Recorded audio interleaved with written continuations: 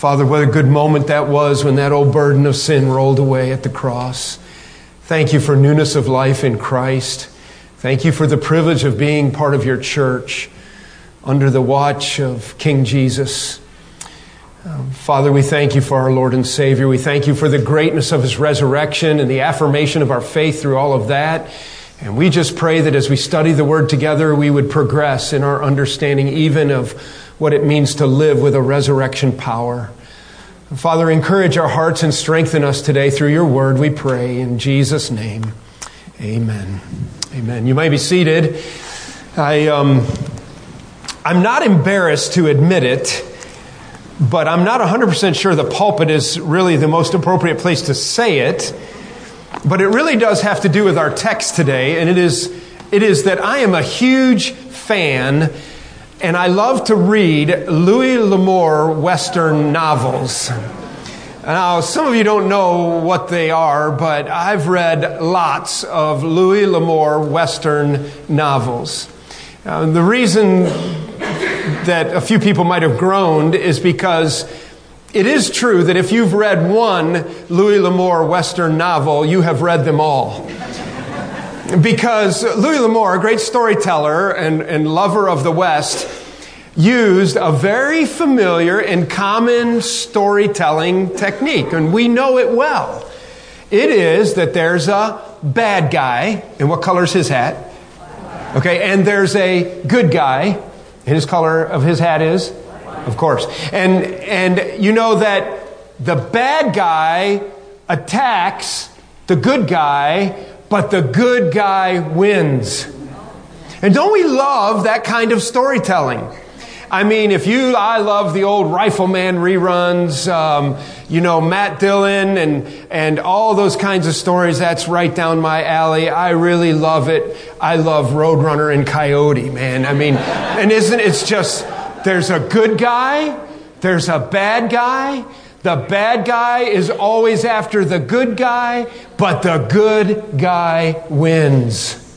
And when we turn to Matthew chapter 13 today, and we pick up the second parable in a series of 9 stories that our Lord tells us in parabolic succession here, he's using parables to teach.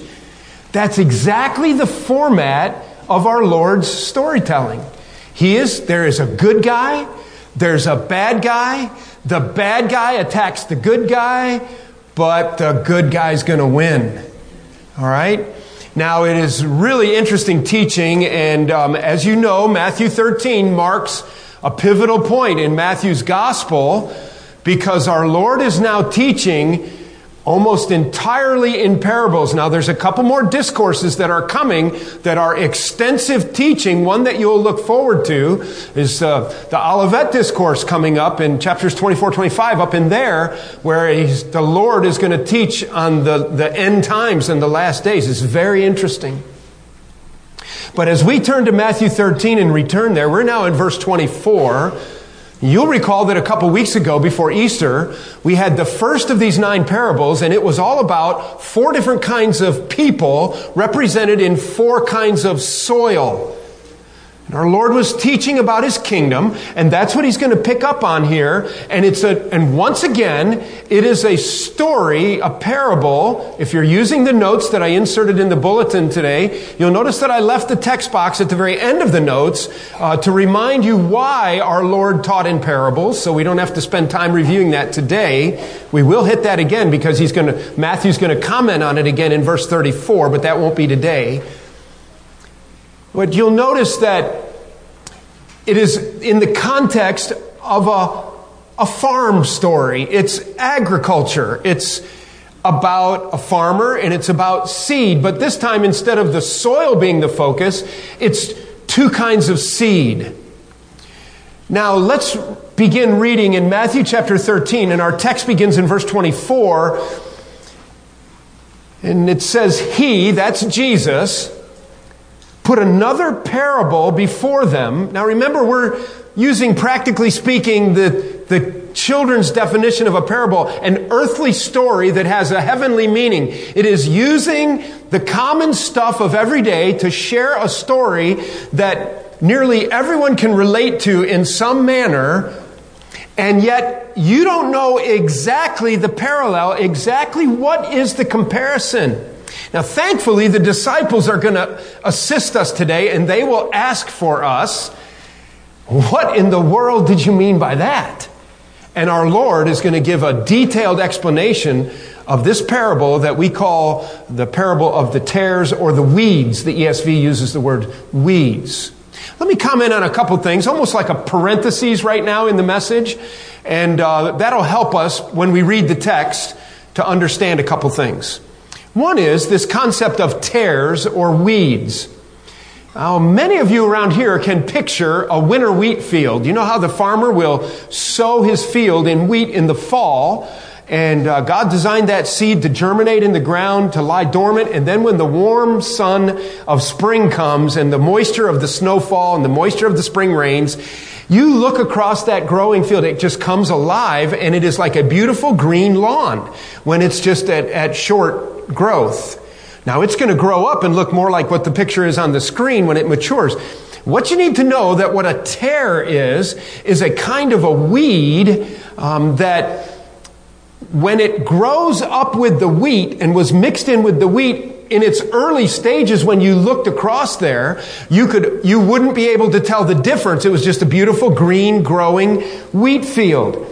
And it's believed to be a seed called the darnel. And it's just a weed. It's part of a family of weeds. And it is not useful and it's not helpful. And when intertwined with the wheat field, it caused lots of problems. The thing about it is you couldn't discern when it's in green growth which is the wheat and which is the tare or the weed. The wheat and the weeds were impossible to tell apart. You're going to see that the farmer is going to respond to his servants according to that principle. But it's after there's maturity and the grain begins to put on a head and grow and mature that then you can see that the darnel, the weed, looks different than the wheat. An interesting principle comes out, and we'll bump into it again, but isn't that what our Lord was teaching? We will know the authenticity of our faith by what? By the fruit that it bears. And so the farmer has to wait and see what kind of fruit it bears to tell for sure what is a weed and what is wheat. Keep that in mind as we read the story. I want to comment briefly about one other thing, and that is that you'll notice in these parables, and this is kind of I'm still in a parentheses here, okay? This is kind of a big subject, and I just want to comment on it a little bit. So this is not an exhaustive comment, but you need to know as the listener and as the reader, okay, listening to Jesus and reading our Bibles, that each of these parables, there's 9 of them in a row. We're on the second of the 2 long big ones.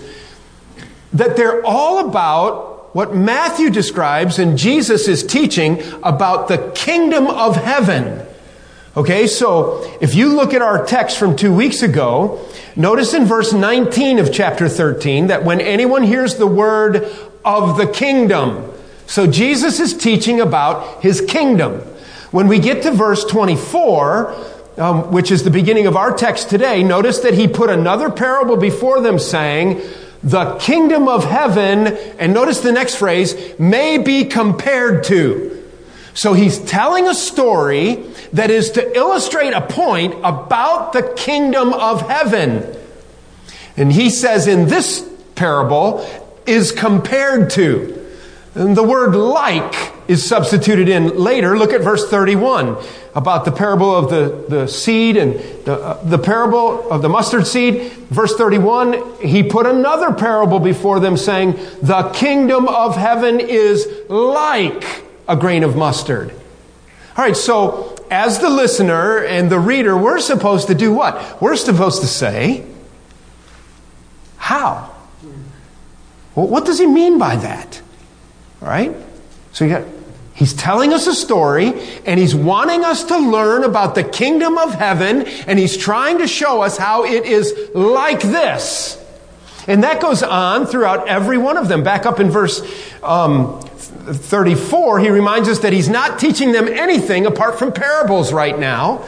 All right? And so the people who believe in him, the people who are following him, the people who surrendered their will to him have ears to hear, and they get understanding. The people who've hardened their heart against Jesus, the people who are rejecting him as Messiah, they're hearing his words, but they are not understanding his message. And it's part of their condemnation, actually. And it's a fulfillment of prophecy. Look at verse 44. The kingdom of heaven is like treasure. Verse 45. The kingdom of heaven is like a merchant. Verse 47. The kingdom of heaven is like a net. Verse 49. Verse 52. Excuse me. For the kingdom of heaven is like the master of this house. All right. So it's pretty important for us to kind of have an understanding as we go into our passage today and follow through with these parables. What does he mean by the kingdom of heaven?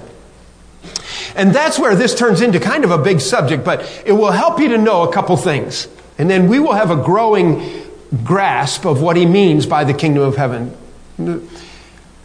It is interesting to note that if you took your Gospel of Matthew and you read it carefully, and you took your yellow highlighter and you highlighted every time Matthew said the kingdom of heaven, you would have 32 highlights. 32 times Matthew says the kingdom of heaven. You know what's interesting about that? By contrast, Mark, Luke, and John never use that phrase. They use the phrase, the kingdom of God. All right, so the kingdom of heaven and the kingdom of God. And so then that brings to our mind, is there a difference? Are they the same? What does that mean? And so one of the things we want to do is we want to look at, well, how is that used? And why would Matthew use it one way and the other gospel writers use it another way? And so I ask you this question. When we started our study in the Gospel of Matthew, we emphasized that Matthew was writing to an ethnic audience that was predominantly what? Jewish, yeah. And so do you know that in the Jewish mindset, you would not speak the names of God? All right? And so instead of saying the kingdom of Yahweh or the kingdom of God, Matthew, many Bible students would say, is replacing the kingdom of God with the kingdom of heaven, but meaning the same thing. Another thing that we want to do is look at how it's used. And if you'll bear with me just a few more minutes on these introductory remarks, let's go to Matthew chapter 19. And this is a very familiar story where the young ruler, we call him in Sunday school, the rich young ruler, or this young man who was characterized by great wealth, comes to Jesus and he asks the most important question that anybody can ever ask our Lord. Lord, how can I inherit eternal life? Isn't that a good question? That's just the right question. The problem with most people who ask that question is like the young ruler, the young rich guy, is that he doesn't like the way Jesus answers it. You remember in this story in Matthew 19, it begins with verse 16. We'll not read it, but let me just capture it quickly. When the young man comes to Jesus, he's very concerned to find the answer to this question, how may I inherit eternal life? Jesus looks at him and basically says, hey, that's simple. Just keep the law. And that works for you too. If you just keep the law, in other words, never sin. Oh, well, it's too late today already. All right? But this young man looks at Jesus, remember, and he says, fantastic. I've done that since I was a boy. I kept the law. And Jesus says, good for you. Now, Jesus, knowing that he was wealthy, says, now go sell everything that you have and give it to the poor. And the guy does what? He turns and he walks away sad because he had great wealth. And what did Jesus just do? He poked him in the eye. He says, all right, if you love the Lord your God with all your heart and all your soul and all your mind and might, that captures the essence of the law. And if you love God enough, you'll do what I say. The second commandment is like unto it, to love your neighbor as yourself. So therefore, you would like it if your neighbor gets ice cream and you don't, just as much as if you get ice cream and when your neighbor does and you don't. And so, if you love your neighbor as yourself, you ought to be able to go sell your stuff, give it away, and be exactly equally happy that you got it yourself. But your neighbor got it because you love your neighbor as yourself. You see the line of logic there? This young man refused to sell his stuff and give it away because he loved his stuff more than he loved his neighbor, thereby allowing our Lord to prove to him that he did not keep the law since he was selfish. And so, in turning to his disciples, Jesus continues to teach about this. And look what it says in verses 23 and 24. And Jesus said to his disciples, "Truly I say to you," this is Matthew 19:23, "Truly I say to you, only with difficulty will a rich person enter the kingdom of heaven." There's that interesting phrase, the kingdom of heaven. It's with difficulty. Why would it be difficult for a rich person to be saved and to repent of their sin and to enter the kingdom of heaven? Well, for one thing, when you have everything you need and want and that much more, you don't have a felt need for anything, do you? And you sometimes think you can handle it and you can take care of it yourself. And so the Bible warns us of the dangers of wealth and how it changes our thinking and it makes our heart hard towards God. Notice then, as Jesus continues to teach in verse 24, "Again I tell you, it is easier for a camel to go through the eye of a needle than for a rich person to enter the kingdom of God." Jesus is talking about exactly the same thing, I believe. The kingdom of heaven, the kingdom of God are replaceable terms for the same thing. Now we're back in Matthew 13. We're going to study a parable about the kingdom of heaven, and we still haven't answered, well, what is it? Well, let's ask this question. When John the Baptist began his public ministry and came in out of the wilderness, do you remember what the first recorded words were in Matthew 3 that we studied that John the Baptist said? His message immediately, the first recorded words were, "Repent, for the kingdom of heaven is at hand." And remember, he was announcing the coming of our Lord Jesus. So the Messiah. So one thing for sure we know is that the kingdom of heaven involves a king. And it involves Jesus. Interestingly enough, when we flip the page and we go to Matthew chapter 4, and our Lord Jesus becomes engaged in public teaching ministry, what is the very first thing he said that's recorded by Matthew at his public ministry? It's almost a direct quote of John the Baptist. "Repent, for the kingdom of heaven is at hand." So one thing we know also from that is that the kingdom of heaven is made up of repentant sinners. The way you get into the kingdom is you repent of your sin and you turn away from it and you turn to God and you make Him Lord of your life and you enter into a whole new way of living. And so you are now part of a kingdom of God, of repentant sinners who desire for Jesus Christ to lord over them and to rule their lives and to walk in obedience. No, we're not perfect. Yes, we're in a progressive growth of sanctification and separation from sin, and we're looking forward to heaven when it'll all be made right one day. But in the meantime, we are identified with a spiritual kingdom, this kingdom of heaven, or the kingdom of God, which is a spiritual identification with all those who surrender to the will of God and to His word and work. You are part of His kingdom. I take it that the church, which God is working through in this age right now, is something that is part of the kingdom of God or the kingdom of heaven. That we as His church are part of His kingdom in a greater way. I'm not sure I even understand everything that the ramifications are of this kingdom of heaven, but I hope that helps a little bit. He's talking about a spiritual kingdom. I mean, one day it'll be a literal and eternal kingdom, but now it's a spiritual identification with the Master, with King Jesus, wanting to walk with Him and being identified as His people.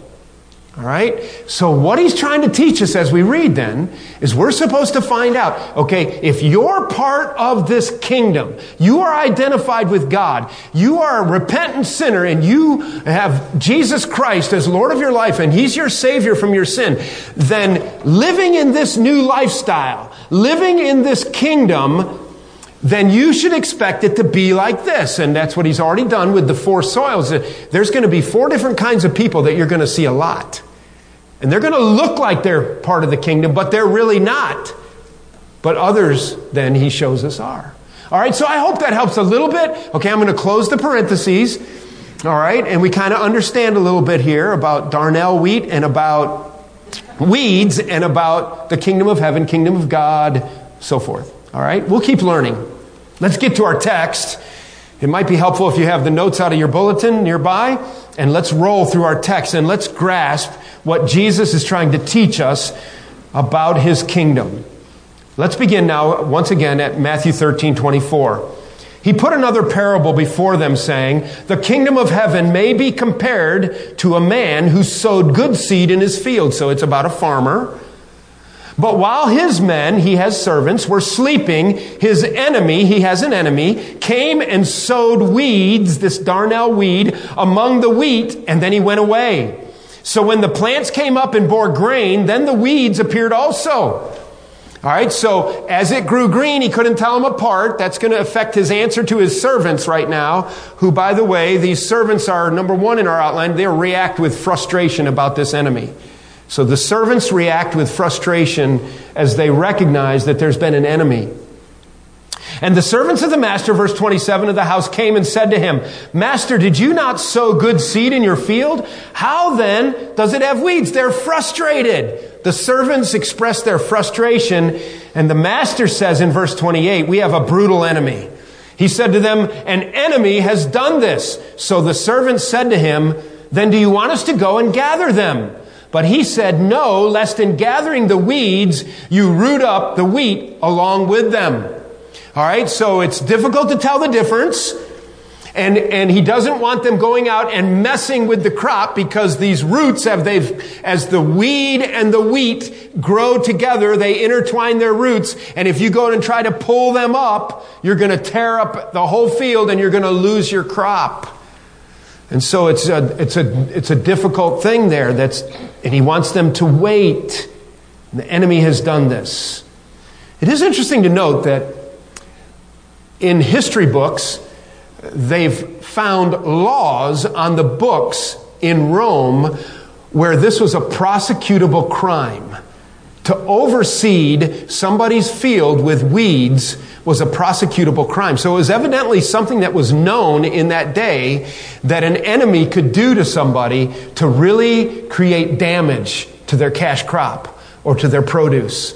And they would sneak in and they would spread and broadcast these weed seeds, and they wouldn't know it. And even as the green came up, and the beautiful green and the sunshine and then the rains come, but then when it's taking on grain, as he says, as it took on grain, and they said, "Do you want us to go start pulling them up?" He said, "No, let's finish the story."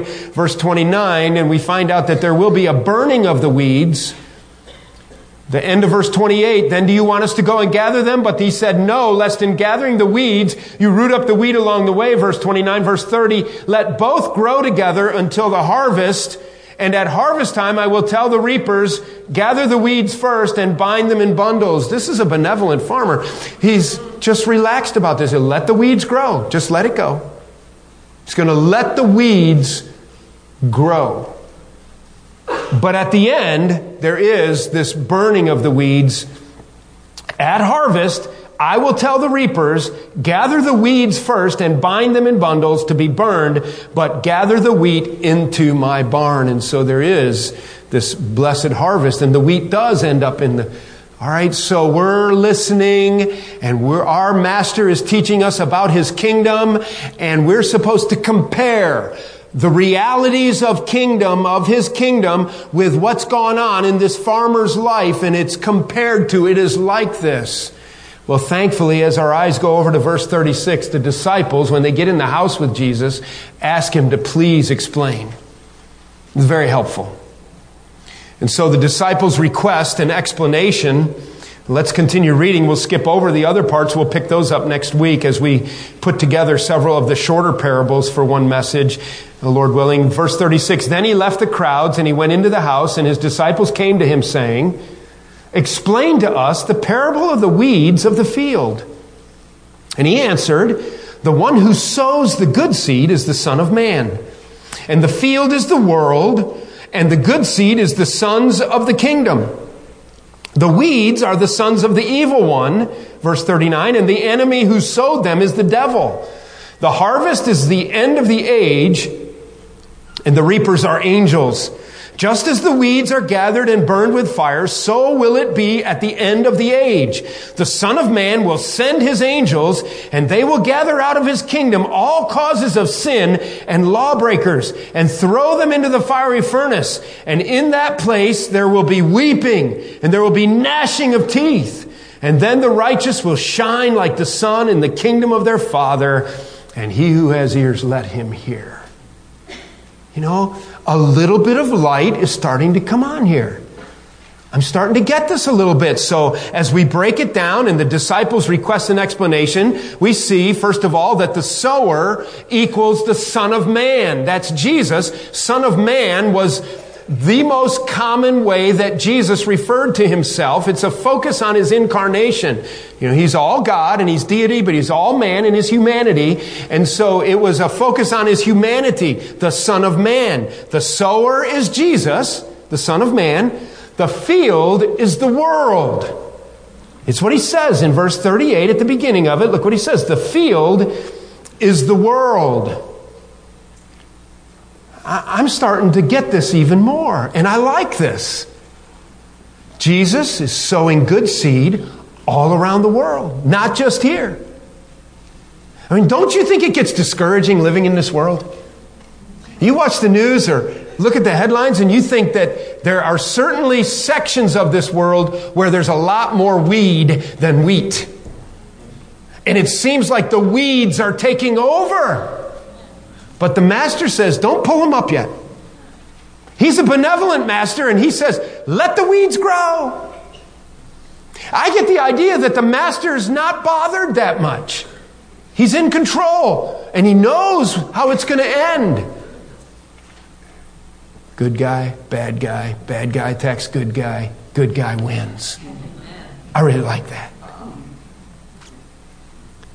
He says the field is the world, and then on in verse 38, in the middle part of the verse, he says the good seed, it's people. It's the sons of the kingdom. It's his children that he plants all around the world. That's great. We're not alone. It is an exclusive gospel, but it's not given exclusively to anyone. It's all over the place, and he's planted his people everywhere. Now, notice in my list, if you're following the notes under the explanation that Jesus is giving the disciples, that I put down sleeping. You see, I put this in there on purpose. Did you notice that Jesus doesn't explain sleeping? I wanted him to. I'm like, I got to figure it out. The farmer sowed the seed. The servants went to sleep when they were supposed to be watching the field. And the evil one snuck in and overseeded and ruined it. No. See, I put it in on purpose so that we would learn a lesson about parables. You have to be careful to only let the parable go so far. And only so far as what the Word of God identifies and defines. And as Jesus explains it, Jesus doesn't mess with the sleeping servants. I take it that it was fine for them to sleep. I take it that farmers need their sleep, right, Eric? You got to go to sleep once in a while. You got to get up and milk cows, and you got to do all the things that farmers do. And you're tired. And it's just the idea was that at a time when they didn't suspect or their guard was down, it just happened. And so I wanted to point that out, that be careful of always drawing a parallel spiritual lesson in these parables. Get the main point, get what Jesus has said, get what other parts of Scripture tell us are true. But be careful. So sleeping, it's just unexplained. But the weeds, he goes on to say, are sons of the evil one. They are evil, wicked people that the evil one, and he says the enemy sower, that's the devil, has planted, verse 39a, and then there is this harvest coming, though, but the harvest specifically represents the end of the age. So there's a time frame here. The farmer's not in a hurry. He's going to let it grow, and he's going to let the weeds grow with the wheat. And the reapers are angels. Isn't it interesting? He didn't let the servants go reap. But he said, I got these expert reapers. And at his beck and call, Farmer Jesus is going to call the reaping angels, and they're going to know exactly how to go separate the wheat from the tares. This is how it is in my kingdom. There's good people, but right among the good people, right among the righteous ones, right among the repentant sinners are wicked weeds that are growing up. That's the explanation. I had a whole list of things that I thought that Jesus was giving us by way of information about his kingdom here. Let me just point out 4 in the bullet points. The Lord reveals information. First of all, don't you get from this that clearly there is a clearly defined enemy who is continually seeking to undermine the work and the people of God. One thing we're supposed to get is that in God's kingdom, we have an enemy. And that enemy is continually trying to undermine the work of our master and our master's people. That would be us. The church is under attack. God's people are under attack. The enemy is trying to destroy and tear down. 1 Peter 5 says that he goes about like a roaring lion, seeking who he may devour. Ephesians 6, Paul instructs us to be sure and put on the full armor of God, that we may be able to stand against the schemes, the wiles, the King James says, the schemes of the devil. Because our master has an enemy, and he's always trying to tear down our master's work and destroy our master's people. Another important thing that I think Jesus is giving us as information for his kingdom is the second bullet point, is that sons of the kingdom or people of God, sons of the kingdom, people of God are scattered all over the world. In other words, God's people are everywhere. Now there are places where there's very few stalks of wheat. And it seems that the enemy has overseeded incredibly in certain spots of the globe. But around the world, there God has seeded his people. It was late last night, and I was in the dungeon. I've been off this week. And I don't always tell you when I take vacation, because I don't want you to know how much vacation I have. But and that's not true.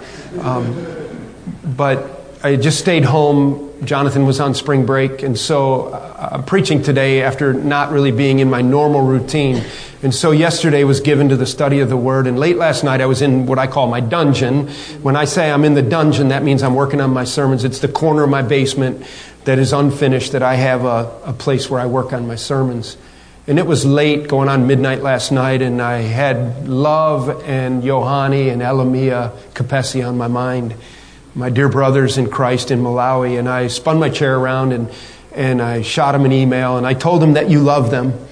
And I told them that Fellowship Bible Church stands with them, never fear. And to know that we love them, and we're giving and we're praying. And I assured them of my love. I hadn't spoken with them for a long time. And I was just picturing them. I can picture their homes, having been there.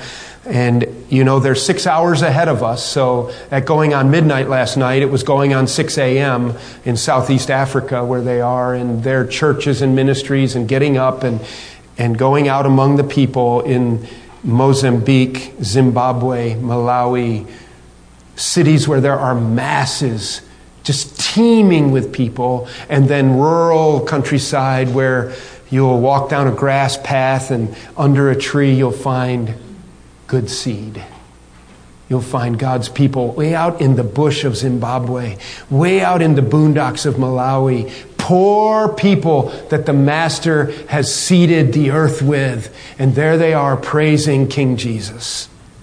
I love that. I love being part of his kingdom.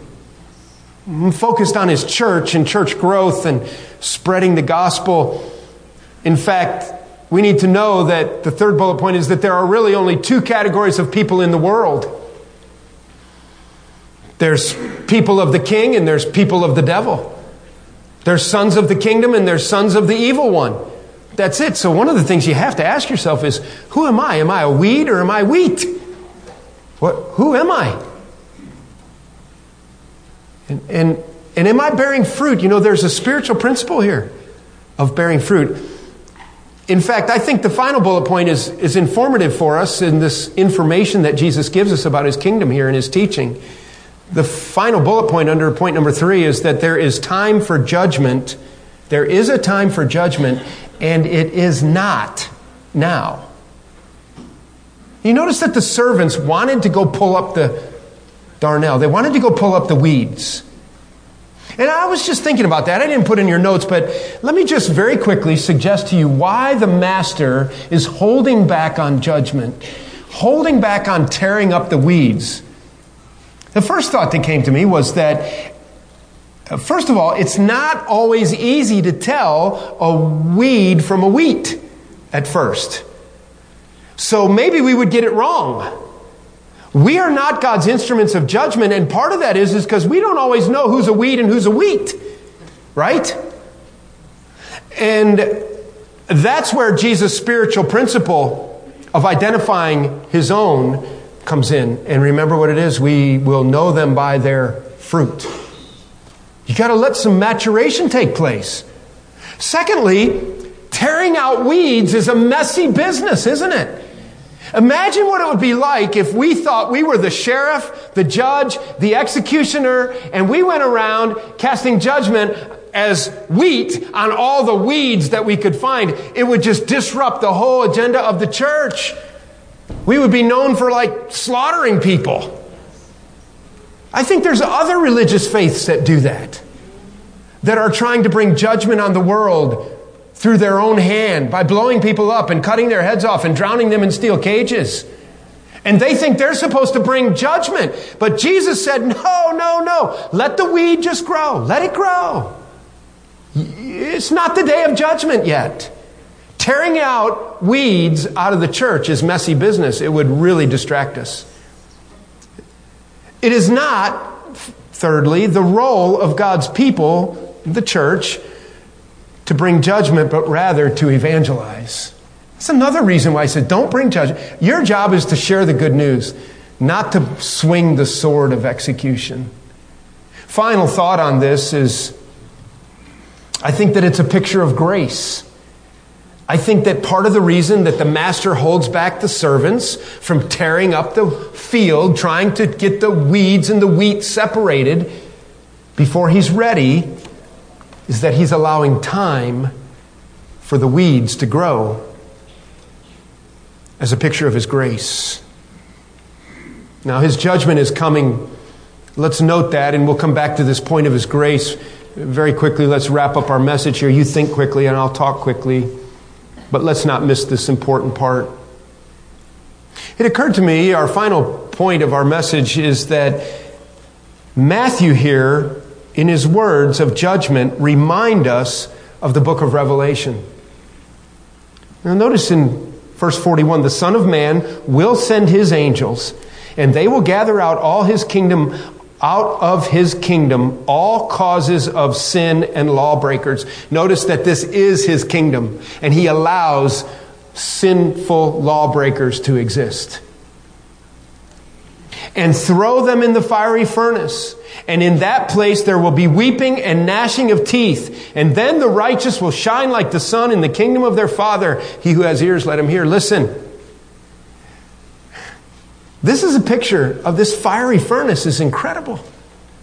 In Revelation chapter 20, starting with verse 10, it's where it talks about taking the beast and the false prophet and the Antichrist and throwing them in the eternal lake of fire where they will be in torment forever and ever. It reads a lot just like this. It reminds us of this unquenchable fire. The first thing you need to know about this is look what he says in verse 41. All of the causes of sin and the lawbreakers. Letter A is that this fiery furnace is, letter A, for unbelievers. It's for unbelievers. And as I compared it with Revelation chapter 20, later in that passage, there's going to be the great white throne, and non-believers of all times will stand there before them, before King Jesus on this throne, and the book will be opened, and in the book, if their name's not there, it will be proven to them by their works, which are recorded in the books, as to why their name is not in the book. And then they will be cast, if their name is not there, into this unquenchable, eternal everlasting place of torment where there is gnashing of teeth and weeping. I was thinking about this, and I think letter B, it's just unimaginable. It's unimaginable. Sam Erickson, who's with the Lord now, is one of our leaders here for many years. He said to me one time, and it stuck in my mind, he said, "You don't really believe in an eternal lake of fire." I said, "What do you mean by that?"